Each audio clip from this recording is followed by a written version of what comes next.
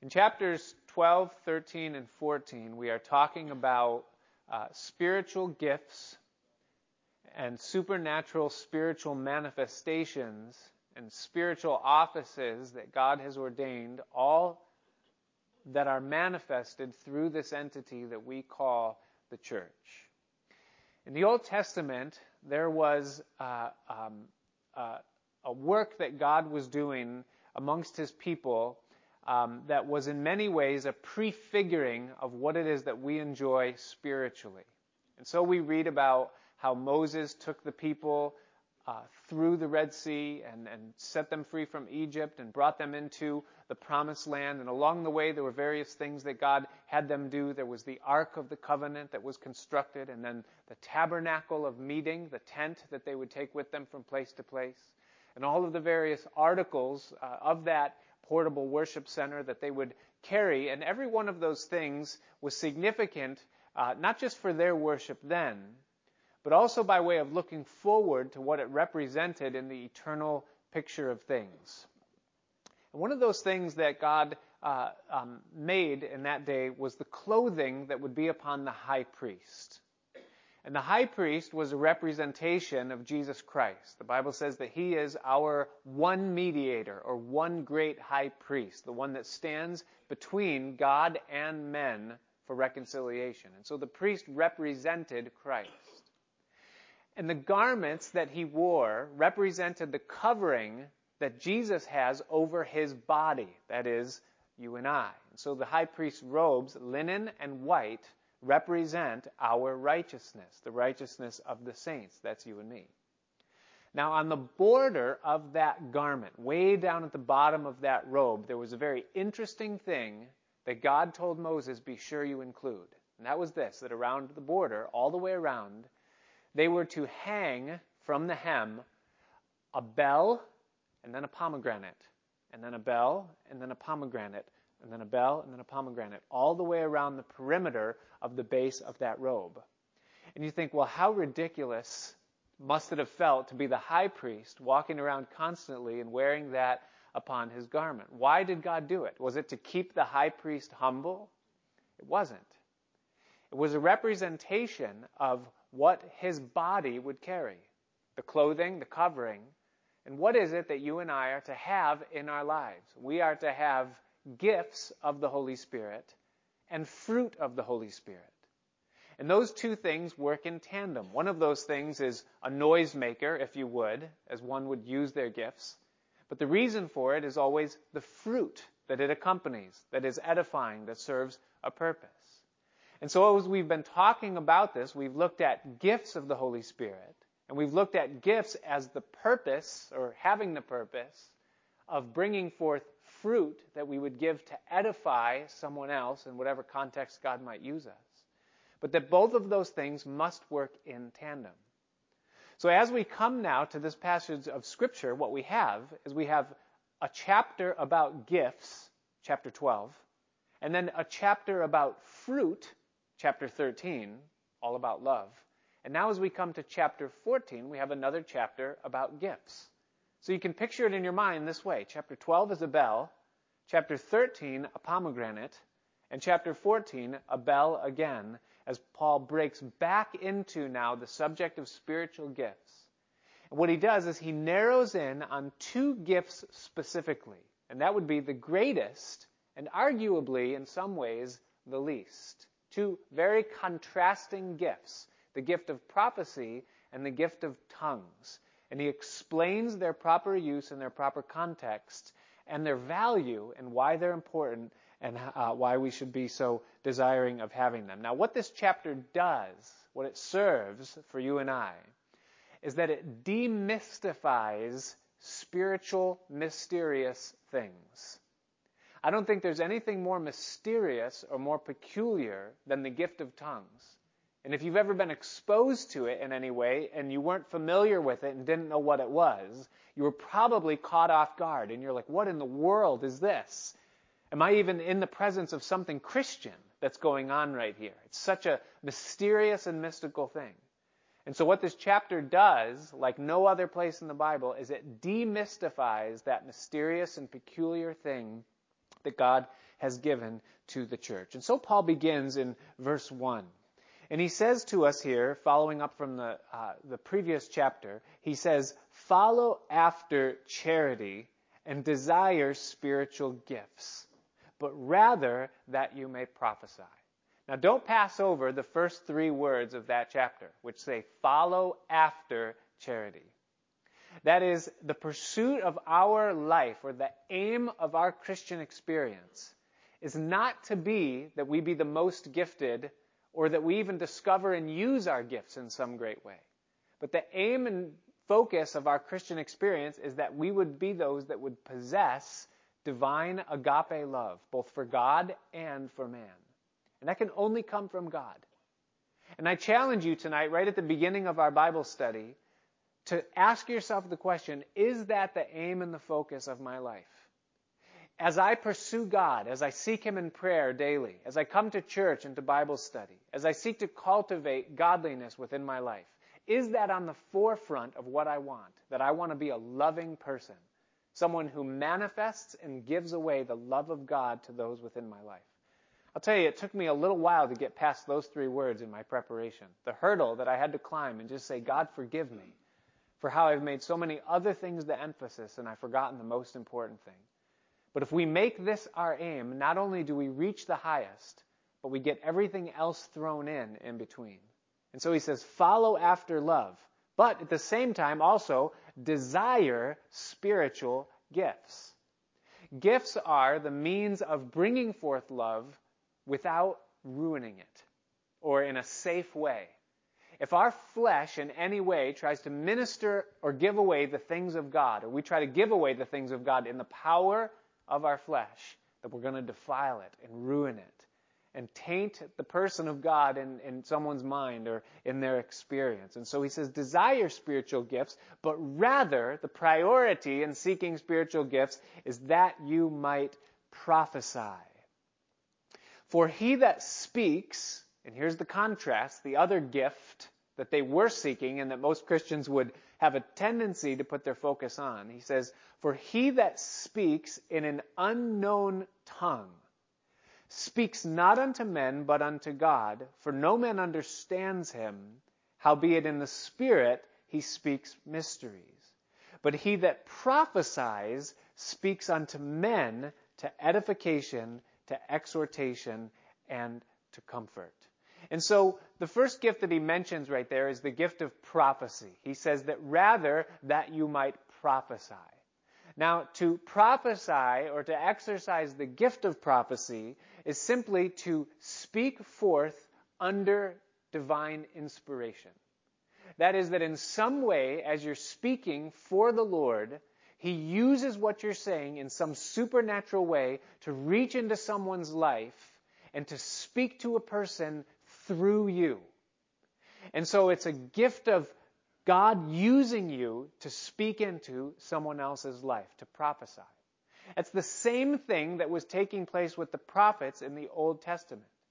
It says that they didn't write according to their whims. It says, but holy men of God wrote or spoke as they were moved of the Holy Ghost. There was a prophetic element in the thing that they were doing, and God was in it. And it's the same thing that happens in New Testament context when someone prophesies or speaks in the name of the Lord. Now, the difference, and there is a difference between a prophet in the Old Testament, or a prophecy in the Old Testament, and a prophet in the New Testament, or prophecy in the New Testament. And the big difference is, first of all, that what we have now that they didn't have then is that we have the complete Bible.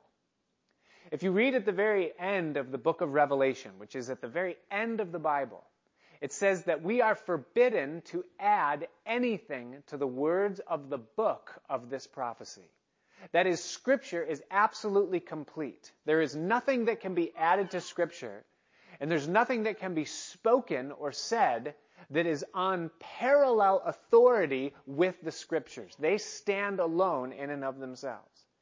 And so though God might use you or use me in some way to speak into someone's life, and it can be from Him and legitimate, it does not carry the same weight as Scripture. Scripture always outweighs it. And what that does for us is that it gives us something to test the prophecy against. That is, if someone is claiming to speak in the name of the Lord, and you want to know in some way, is this from God, you can weigh it against the Bible, the Word of God, and if it is in alignment with what God has already spoken in His Word, or in harmony with it, then you can say, Amen. That could be from you, Lord. Thank you. But if in any way it's contradicted by the things that are in the Bible, by precept or by specific verse and chapter, then you can throw it away and say, I know for a fact that that was not of God, no matter how mystical the moment was, no matter how spiritual it seemed, no matter how sincere the speaker was. If there isn't harmony with the Bible, it is not true. It's not true prophecy. And so there's a difference in that way between the Old and the New Testament, and that the Bible is a guide. The Apostle Paul praised a group of people that were known as the Bereans in Acts chapter 17.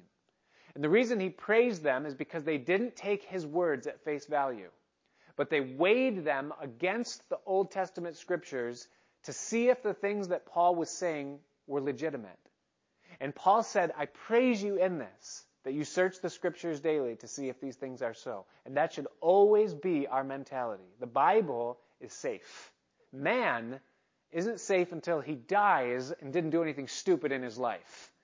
That's the kind of my guideline. That's not in the Bible either. But, we can always trust the scripture, but we cannot always trust men. And so that's prophecy. The second gift that he brings up there is the gift of tongues. In the Greek, the word that's employed for tongues is the word glossa. And what it literally means is a language naturally unacquired. That is a language that God gives to a person that they did not learn in some school or by some book or were taught it in some way. They acquired a language, but they did not acquire it in a natural way. It's a supernatural manifestation. Now, you say, that freaks me out. Having been around it, or even hearing you say that, I don't understand how that's even possible. Well, it might bring you a little bit of comfort to know that Jesus did say that it would happen. In Mark chapter 16, one of the last things that Jesus said before ascending to the Father, in verse 15, Jesus said this, and he said unto them, Go ye into all the world, and preach the gospel to every creature. He that believes and is baptized shall be saved, but he that believes not shall be damned. And these signs shall follow them that believe. In my name they shall cast out devils, they shall speak with new tongues, new languages. They shall take up serpents, and if they drink any deadly thing, it shall not hurt them. They shall lay hands on the sick, and they shall recover. Jesus said that it would happen. Now, it wasn't long after, only about 10 days or so after Jesus spoke this, that the events that took place in Acts chapter 2 took place. Let me read to you from there what happened on the day that the Holy Spirit fell out, and how this speaking in tongues, or this glossa, this naturally unoccurring language, happened in the narrative. It says this. It says that as they were there, it says that they were all filled with the Holy Ghost. It's on the day of Pentecost, the first day of the church. And they began to speak with other tongues as the Spirit gave them utterance. So it came from the Spirit. And there were dwelling at Jerusalem Jews, devout men out of every nation under heaven. Now when this was noised abroad, the multitude came together and were confounded or amazed, because that every man heard them speak in his own language. And they were all amazed and marveled, saying one to another, Behold, are not all these which speak Galileans? And how hear we every man in our own tongue wherein we were born? So in this instance, the language that God was giving to them were languages of other places in the Roman Empire that the people speaking them didn't know. And then it lists 18 different localities that people were from in that place. And then notice in verse 11, it says, Cretes and Arabians, we do hear them speak in our tongues, our languages, the wonderful works of God. And mark that in your mind, what it is that they heard, the wonderful works of God.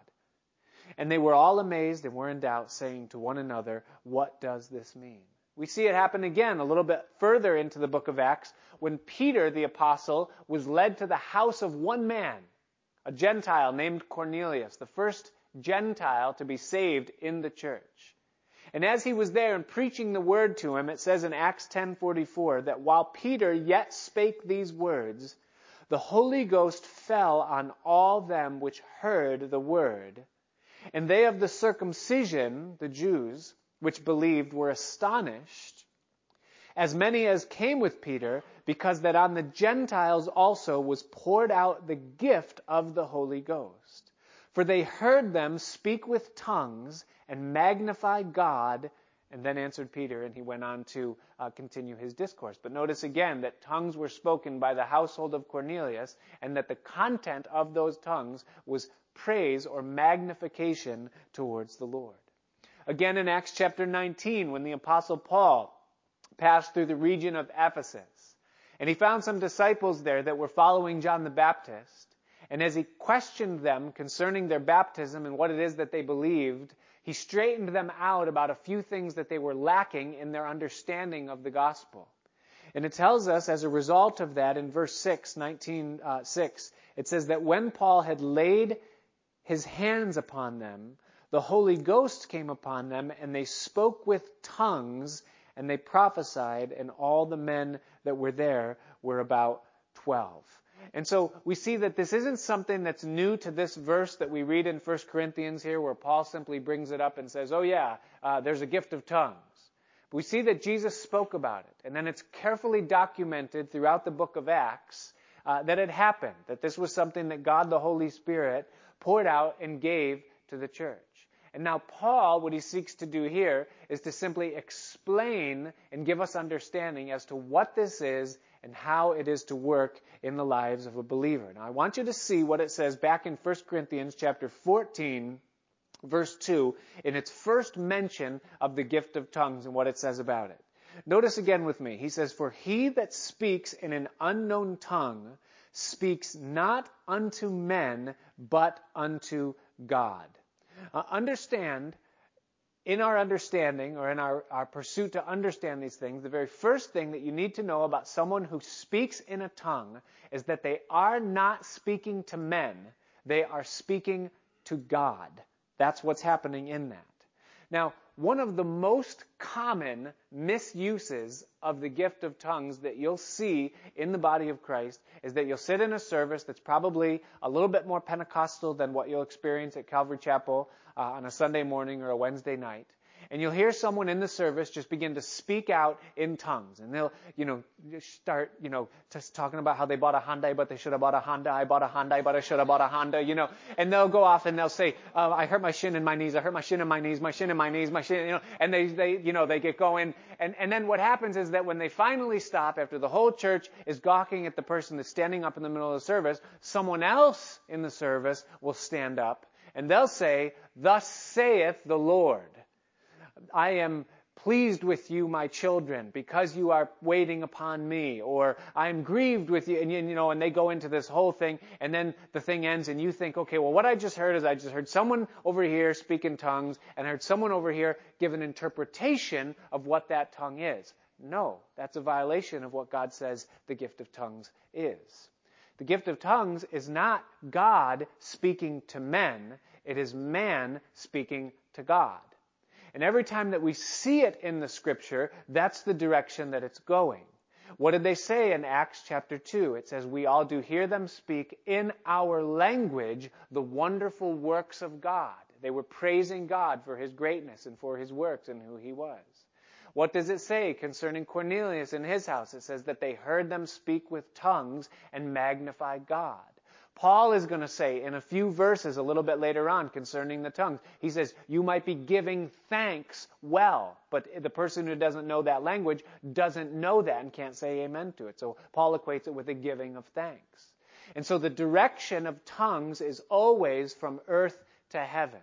And so what tongues is a prayer language. It's something that God gives to people to be able to pray. Notice what he goes on to say in the second half of verse 2. He says, "For no man understands him, howbeit in the Spirit he speaks mysteries." That is, that when a person is exercising the prayer language that God has given to him, they are speaking things out that are even unknown to them. Now you say, well, why in the world would God do that? In Romans chapter 8, the Apostle Paul gives us the answer to that question in his letter to the Romans. And he says it this way in chapter 8, verse 26. He says this. He says, likewise, the Spirit also helps our infirmities, or our weaknesses, or our blind spots. For we know not what we should pray for as we ought, but the Spirit itself makes intercession for us with groanings which cannot be uttered. And he that searches the hearts knows what is the mind of the Spirit, because he makes intercession for the saints according to the will of God. And so when a person exercises their prayer language and speaks in tongues, and usually it's exercised in the privacy of their devotional life, as we will see why as we move through this chapter, they come to a place in their walk or in their prayer time where they don't know how to pray. They're lost for words for whatever reason. And what God has done is he has made a way for that person to pray in that instance, even though they don't know how to pray as they ought, but they feel they have a need to pray or a desire to pray.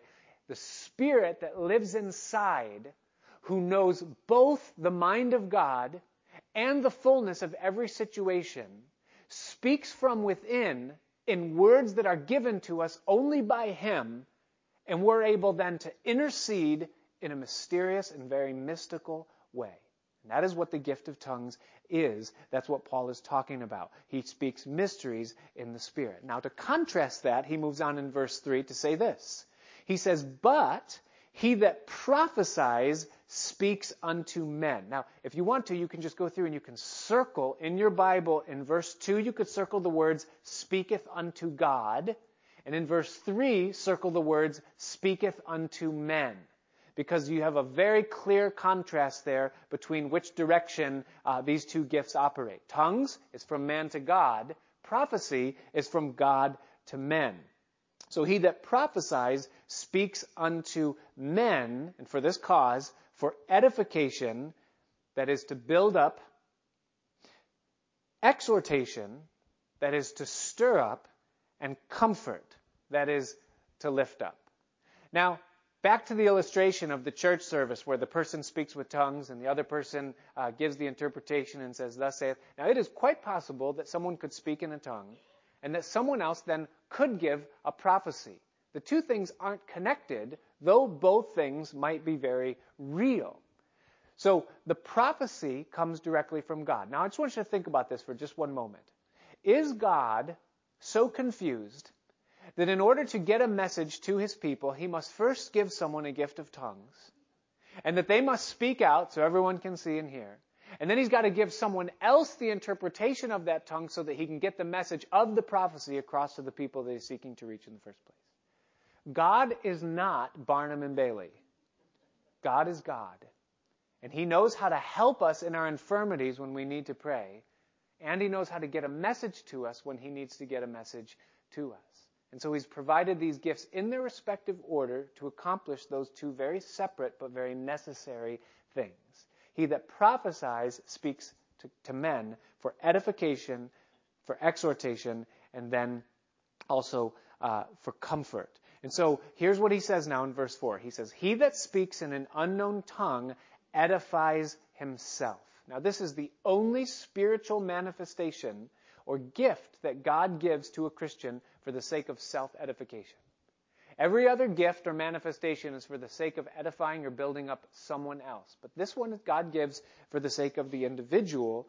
And then he says, but he that prophesies edifies also the church. And so tongues to God, prophecy to men. And then he goes on in verse 5 to say, I would that you all spoke with tongues. Now what that tells me is that it's possible for everyone to speak with tongues. Not everyone does. Paul made that clear at the end of chapter 12. He said, do all speak with tongues? And the rhetorical answer, no, not everyone does, and not everyone will. But Paul said, I would that all of you did, but rather, he says, even higher priority than that, that you prophesied. For greater is he that prophesies than he that speaks with tongues, except he interpret, that the church might receive edifying.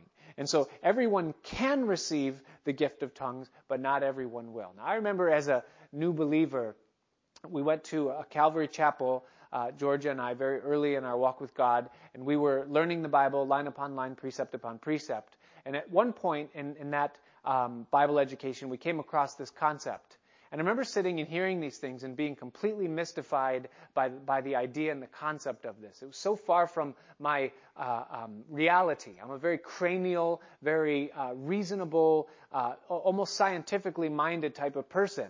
And so the idea of a language imparted that you speak, but yet you don't even understand while you're speaking it, but yet it's given to you by God, it just kind of interested me the same way it would interest anybody that thinks about it in that context, in that light. Like, what's the story? What's the deal? And I remember asking God and just saying, God, I see this in your word, and I see that you've ordained it and that you have a cause for it. And if this is something, Lord, that you would want to give to me to benefit me and what I need as a Christian, then I'm willing to walk in anything that you would have for me. And I began to ask God to just give to me a prayer language if that was his will for my life. And I remember on a particular occasion, we were in a church service. It was a midweek service. And afterwards, the pastor said, we're going to sing a few extra songs tonight and just wait upon the Lord and worship. And I remember sitting right in the front row.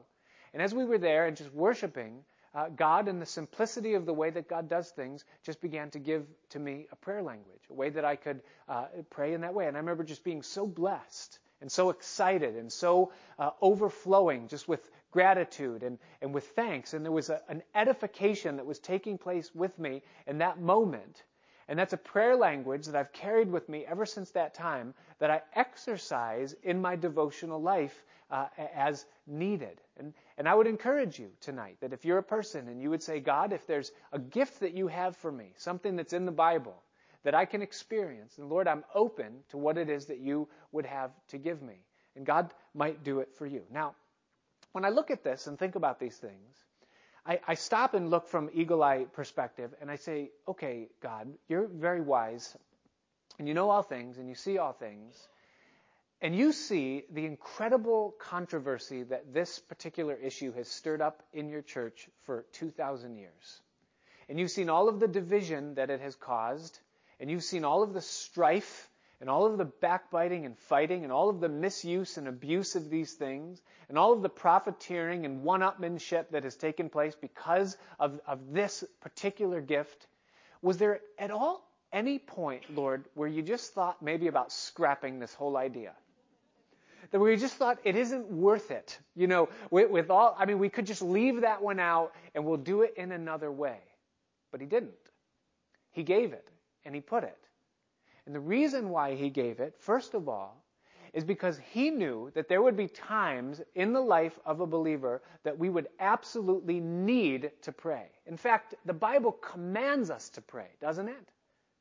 Jesus didn't say, if you pray, say our Father. He said, when you pray, say our Father. And the Bible commands us explicitly in every part, every place that we are to pray.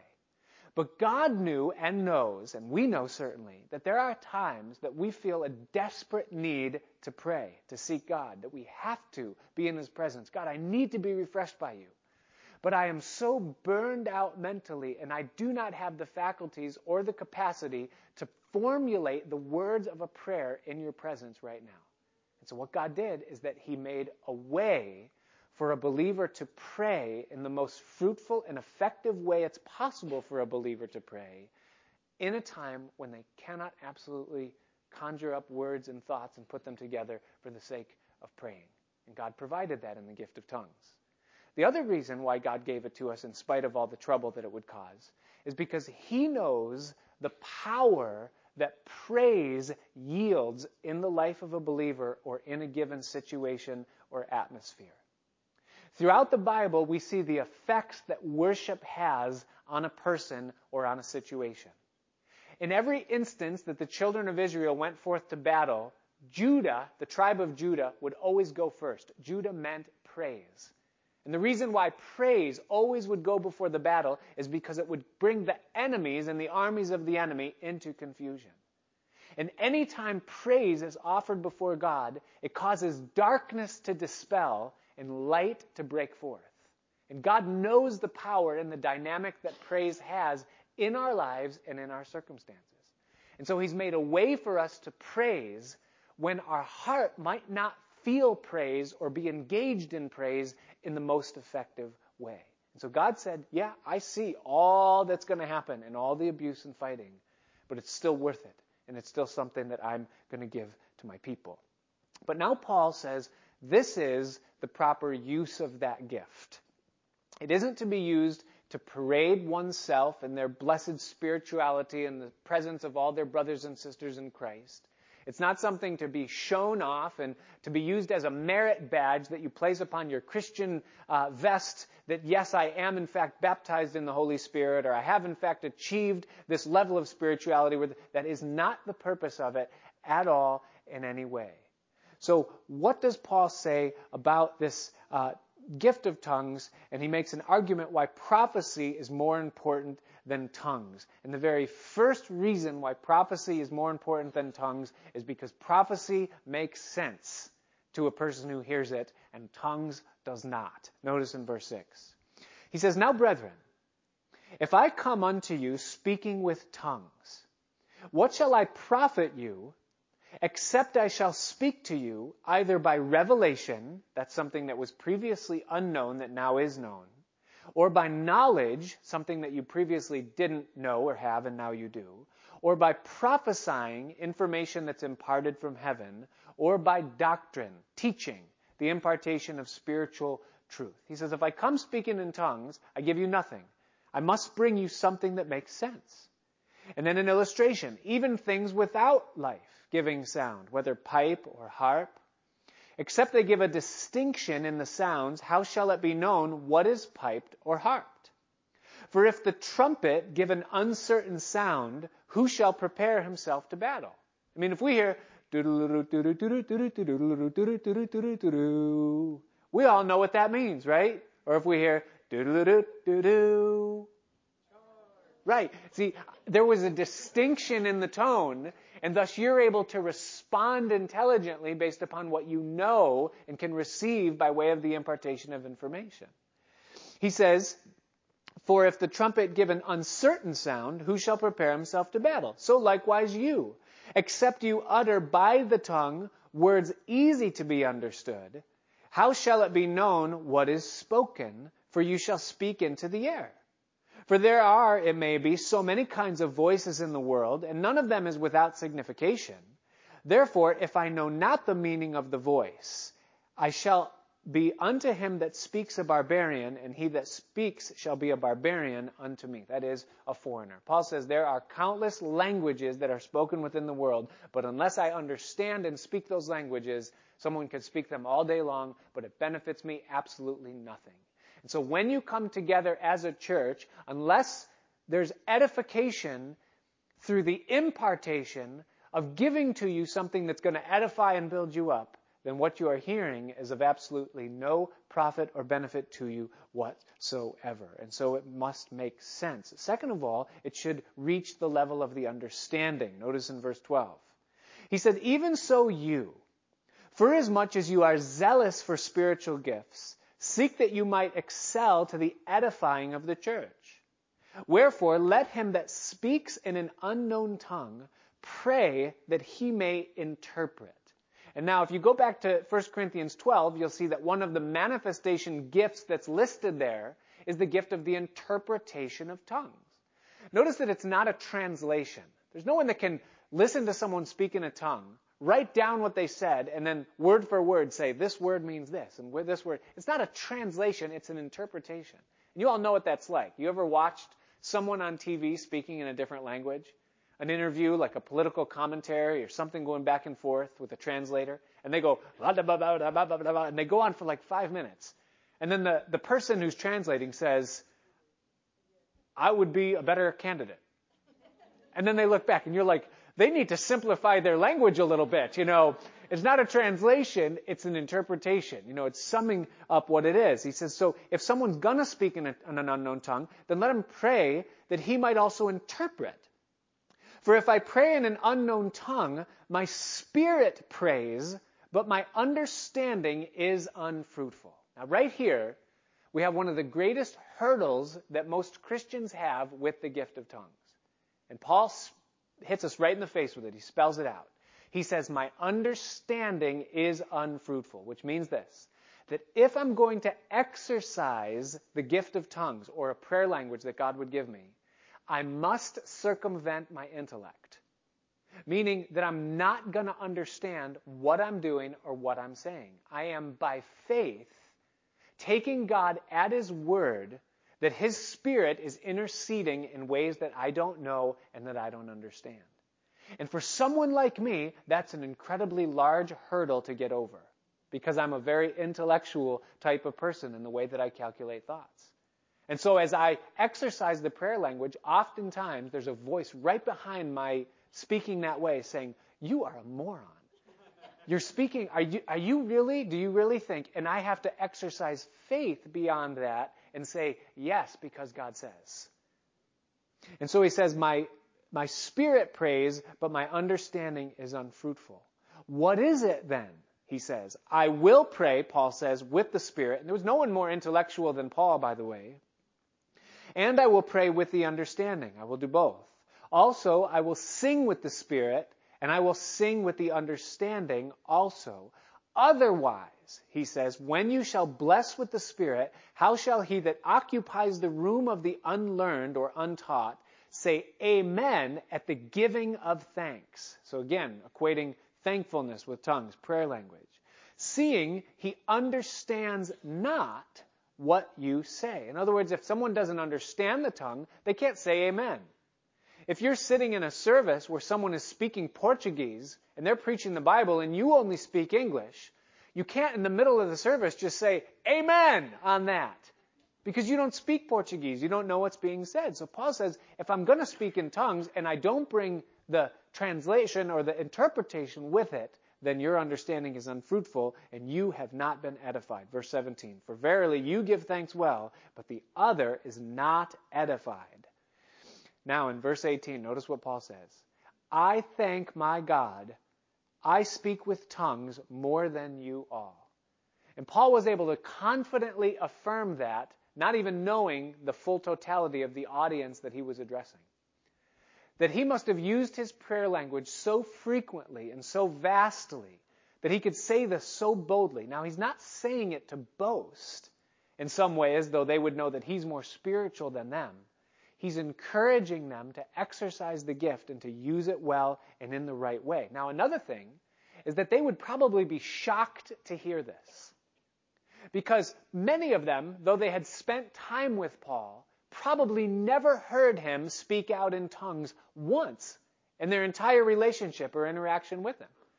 And it would come as a shock for them to hear this. Like, wait, Paul, you speak in tongues all the time? We were with you for 1.5 years, and we never once heard you speak out in this way. Because for Paul, it was between him and the Lord. Now, maybe they did. I guess I'm speculating a little bit there.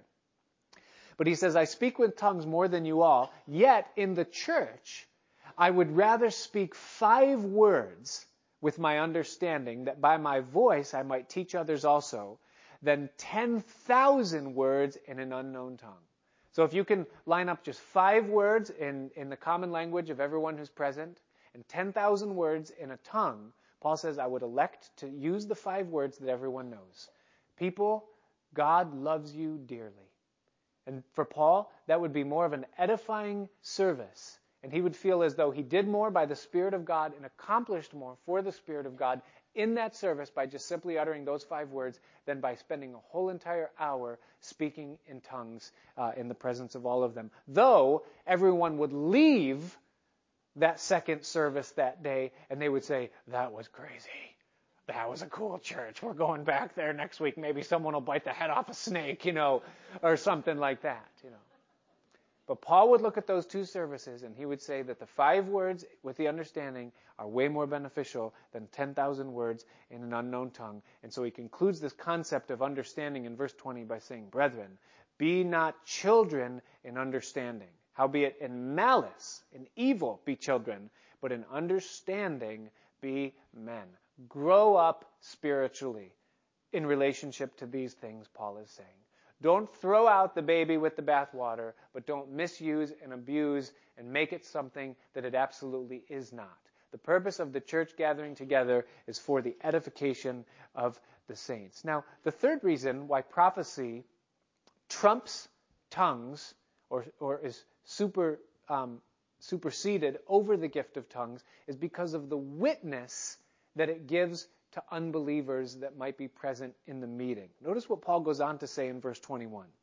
He says, "In the law it is written, with men of other tongues and other lips will I speak unto this people, and yet for all that they will not hear me, saith the Lord.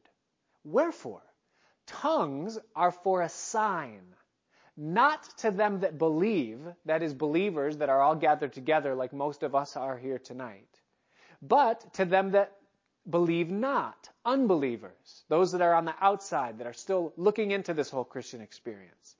"But prophesying serveth not for them that believe not," the unbeliever, "but for them which believe." Now you say, wait a minute. It seems like there's a contradiction here, doesn't it? I mean, Paul just quoted an Old Testament verse that says, "With men of other tongues and stammering lips will I speak to this people." Didn't you say that tongues are from man to God and not God to men? So how is God speaking to men through tongues, as it says in this verse? Listen, it isn't the tongue, the speaking forth and the words that are being used that is what God is speaking to the unbeliever.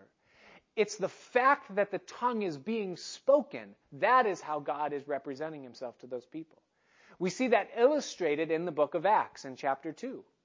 We see them speaking in tongues and God giving interpretation to those that are hearing according to the languages that they knew. And they heard the wonderful works of God, and notice the effect of it. It says that they said, "What does this mean? How that these all speak that are Galileans, but we hear them speak in our own language." There was something taking place so supernaturally spiritual and so evidently real, even in the mind of the unbeliever that was there present, that it caused them to inquire and say, there's something legitimate about this, though we don't understand what it is, and it caused them to inquire further and ask the questions that then led to them hearing the gospel clearly shared by Peter so that they could respond and get saved. Similar instance that happened in the household of Cornelius in Acts chapter 10. It says that they heard them speak and magnify God. Therefore, it's for a sign, listen, tongues in this instance, for those that might be present, that are familiar or acquainted with the group and are comfortable in it. And as they hear it, they say, "I don't know what this is, but there must be something to this. Otherwise, my goodness." Now, we know it isn't in a generic sense because of what Paul's going to go on to say next. Notice in verse 23. He says, "If therefore the whole church be come together into one place." So that's like what we're doing now. We're on a Sunday morning.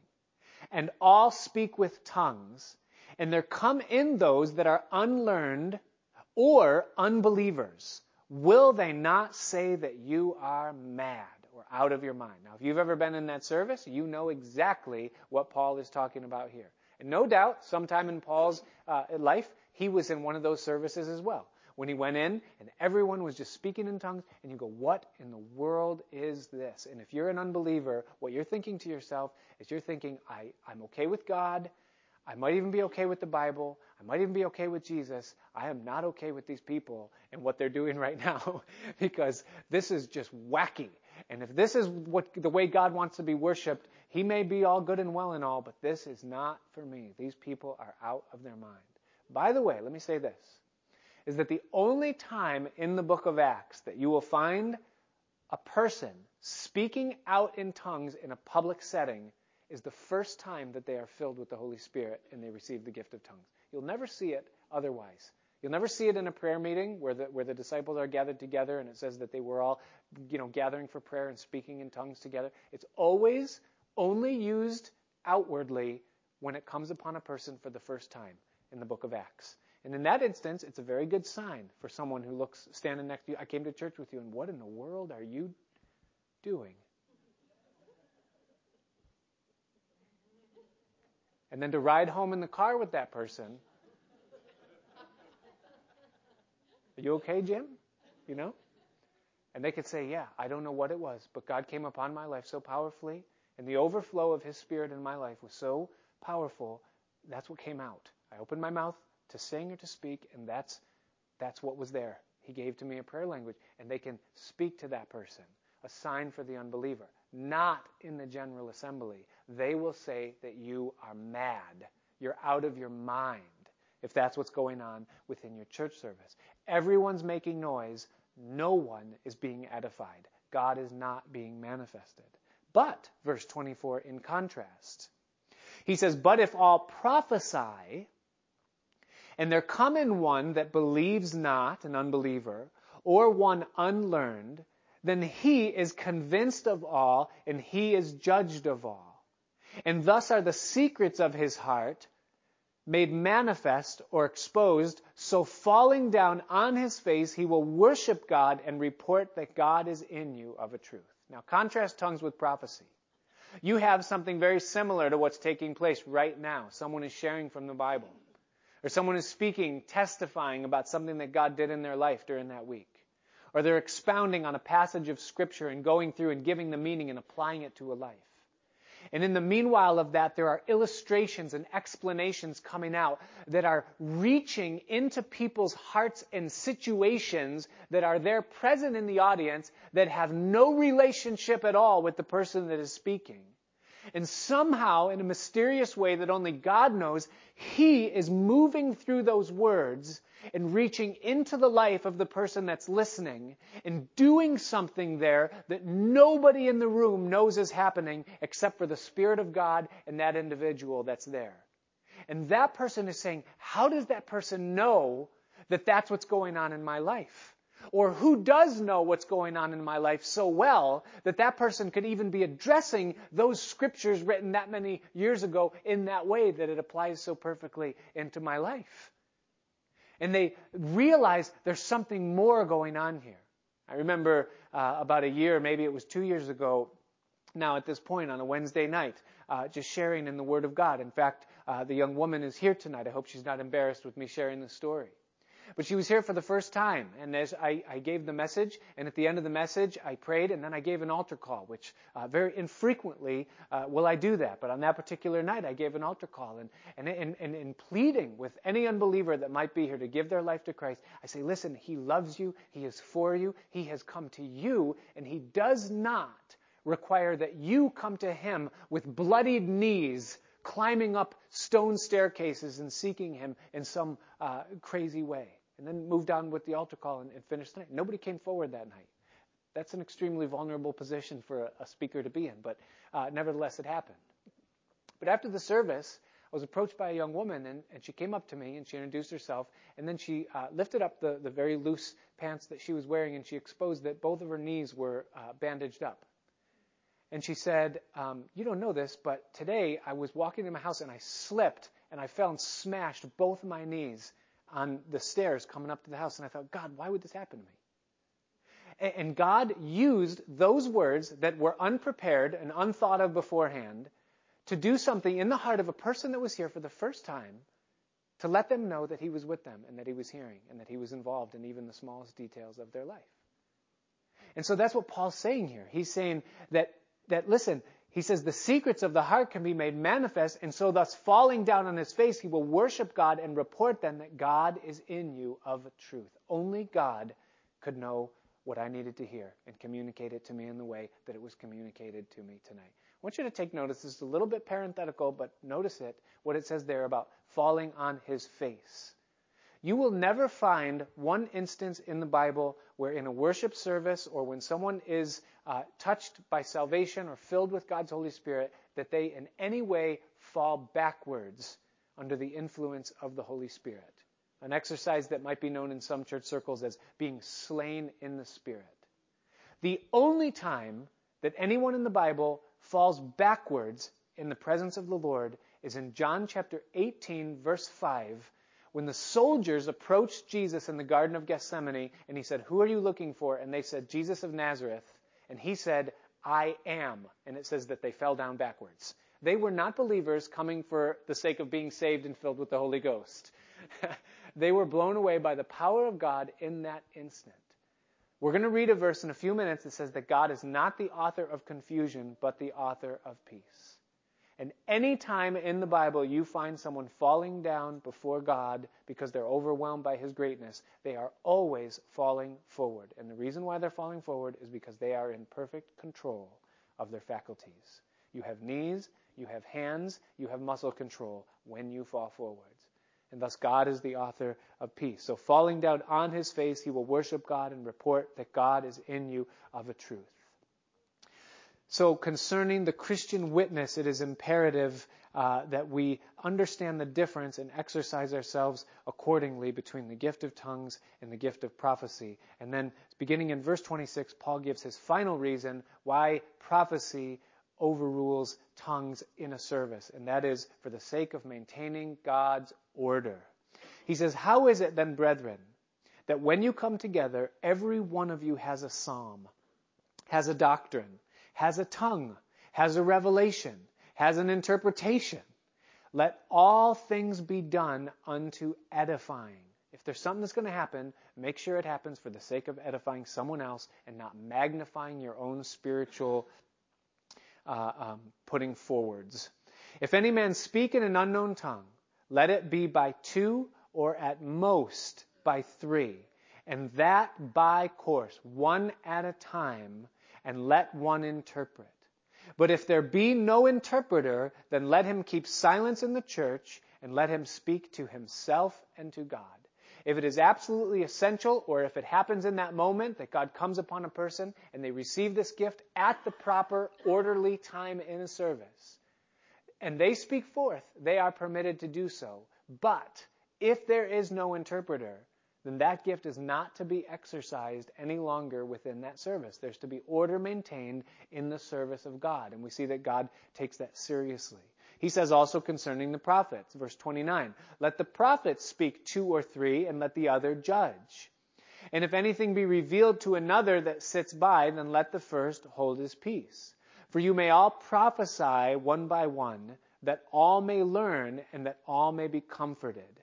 So there's no limit in terms of exercising of the gift of prophecy because there's sense in it. He says now in verse 32, and I want you to mark this again, it says this, that the spirits of the prophets are subject to the prophets. And that will do you well to remember that verse, because here's what that means. It means that in no way, shape, or form at any time will God take away from you control of your faculties. He will never do something through your body that you are unable to control. You are doing it. Whether it be prophecy that you're speaking forward, you're doing it as you're moved by the Spirit of God, or whether it be a tongue that you're speaking forward. Your eyes don't roll back in your head, and all of a sudden you just start with it and you can't control yourself. No, the spirit of the prophet always subject to the prophet. I think it works a lot like the way an eagle takes into flight. The difference between an eagle and most other birds is that most birds flap and eagles soar. They simply perch themselves at a high place. They wait for the updraft of wind. Then they spread their wings, step off the perch, and they take flight into soaring. And the exercising of a gift, even the gift of tongues, operates that way. We, by faith, exercise what God is giving to us in that moment. And then we just allow the Spirit of God to carry it forward. But we are always in control. We can start and stop as we please when we exercise the gifts of God. The Spirit of the prophet always subject to the prophet. For God, and here's why, is not the author of confusion, but the author of peace, as in all churches of the saints. There should not be confusion in a church service or in a worship service, but that God is the author of peace. So on that note, Paul says, verse 34, "Let your women keep silence in the churches." Paul has a sense of humor. And God does too, because he said, after that great speech on tongues, I'm going to make you teach this, Let me read the whole verse. He says, "For it is not," and just so I can dig deeper, "For it is not permitted unto them to speak, but they are commanded to be under obedience, as also saith the law. And if they will learn anything, let them ask their husbands at home, for it is a shame for a woman to speak in the church. Now, we read this verse, and when we read it, we look at it and we say, oh my goodness, like, are we that far off, or is the Bible that chauvinistic? Like, what is the deal here? Because I don't care if you're male or female here, you're uncomfortable, when you read these words because of just what it sounds like.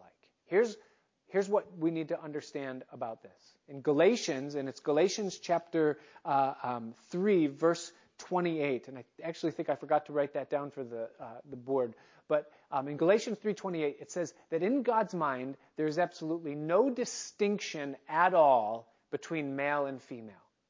That is, that when God looks at us in Christ, he sees us in Christ. And that's true whether we're male or female. And so we're one before him.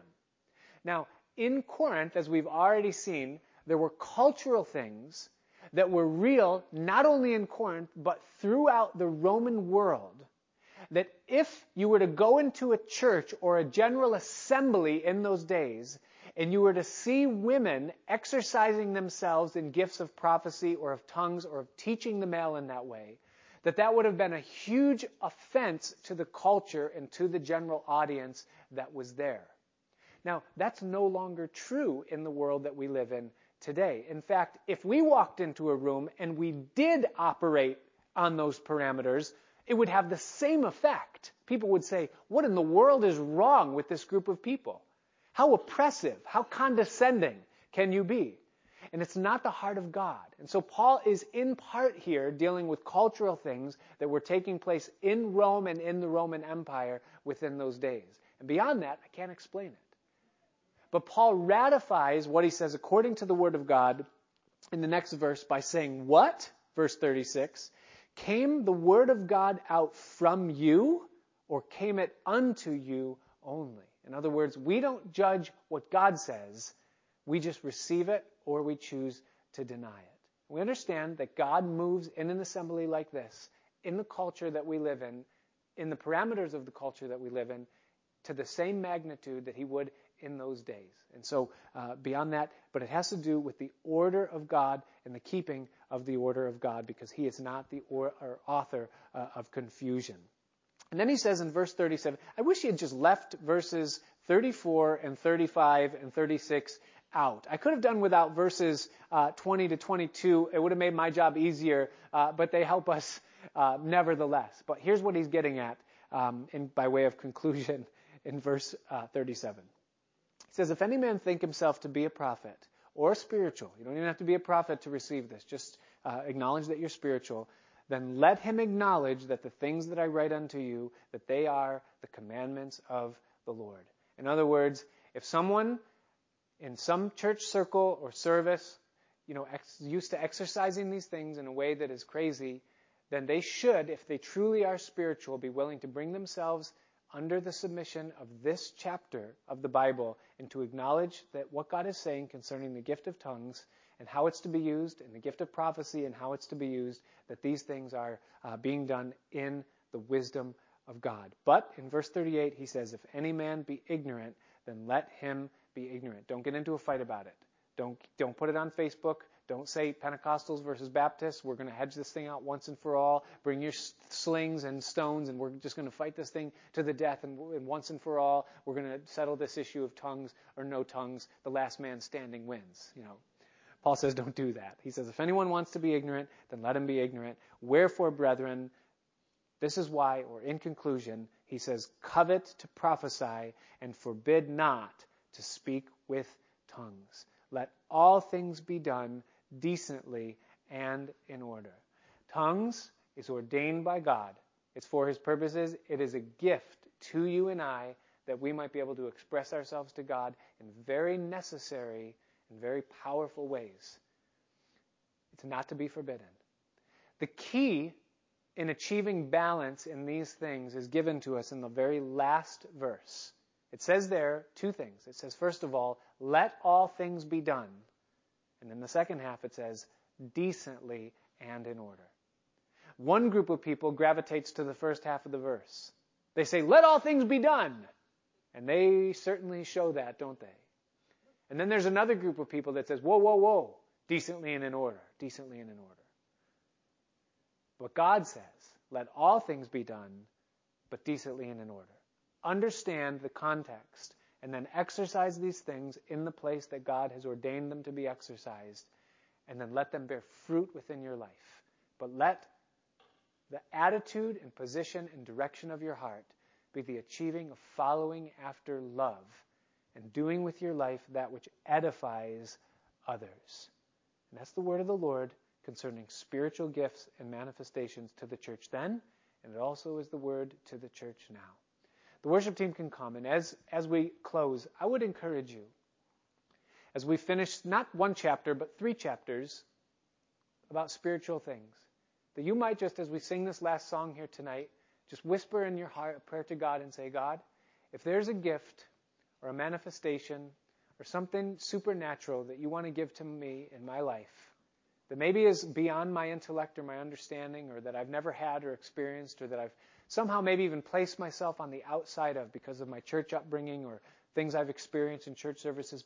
But God, if there's something that you want to give to my life that you know is necessary for me, then my heart is open to you to do what you will within my life. And I can tell you that when the Bible says that he that speaks in an unknown tongue edifies himself, that there is a necessary and very valuable edification that can come into our prayer life and our devotional time through a gift of tongues or a prayer language that God would give to us. So may God give us all that he has for us. Amen? Father, we thank you tonight for your word, and we thank you, Lord, that you don't just speak things and then leave them to be mysteries, but you explain and demystify and give us understanding on topics. And so as we look at this chapter, it interests us greatly, and it sets us at such ease to see that you didn't author something and then just let it run wild, but that you authored it with boundaries and purpose and meaning. And so, Lord, tonight, Lord, not just tongues, but anything that you want to do in our lives, we trust you enough, Lord, that you would have your way to do it. For you know what we need, and we give ourselves completely to you. Thank you for your grace. Thank you for your presence. Thank you for your promise. And thank you for Jesus. And it's in his name that we ask. Amen. Let's stand.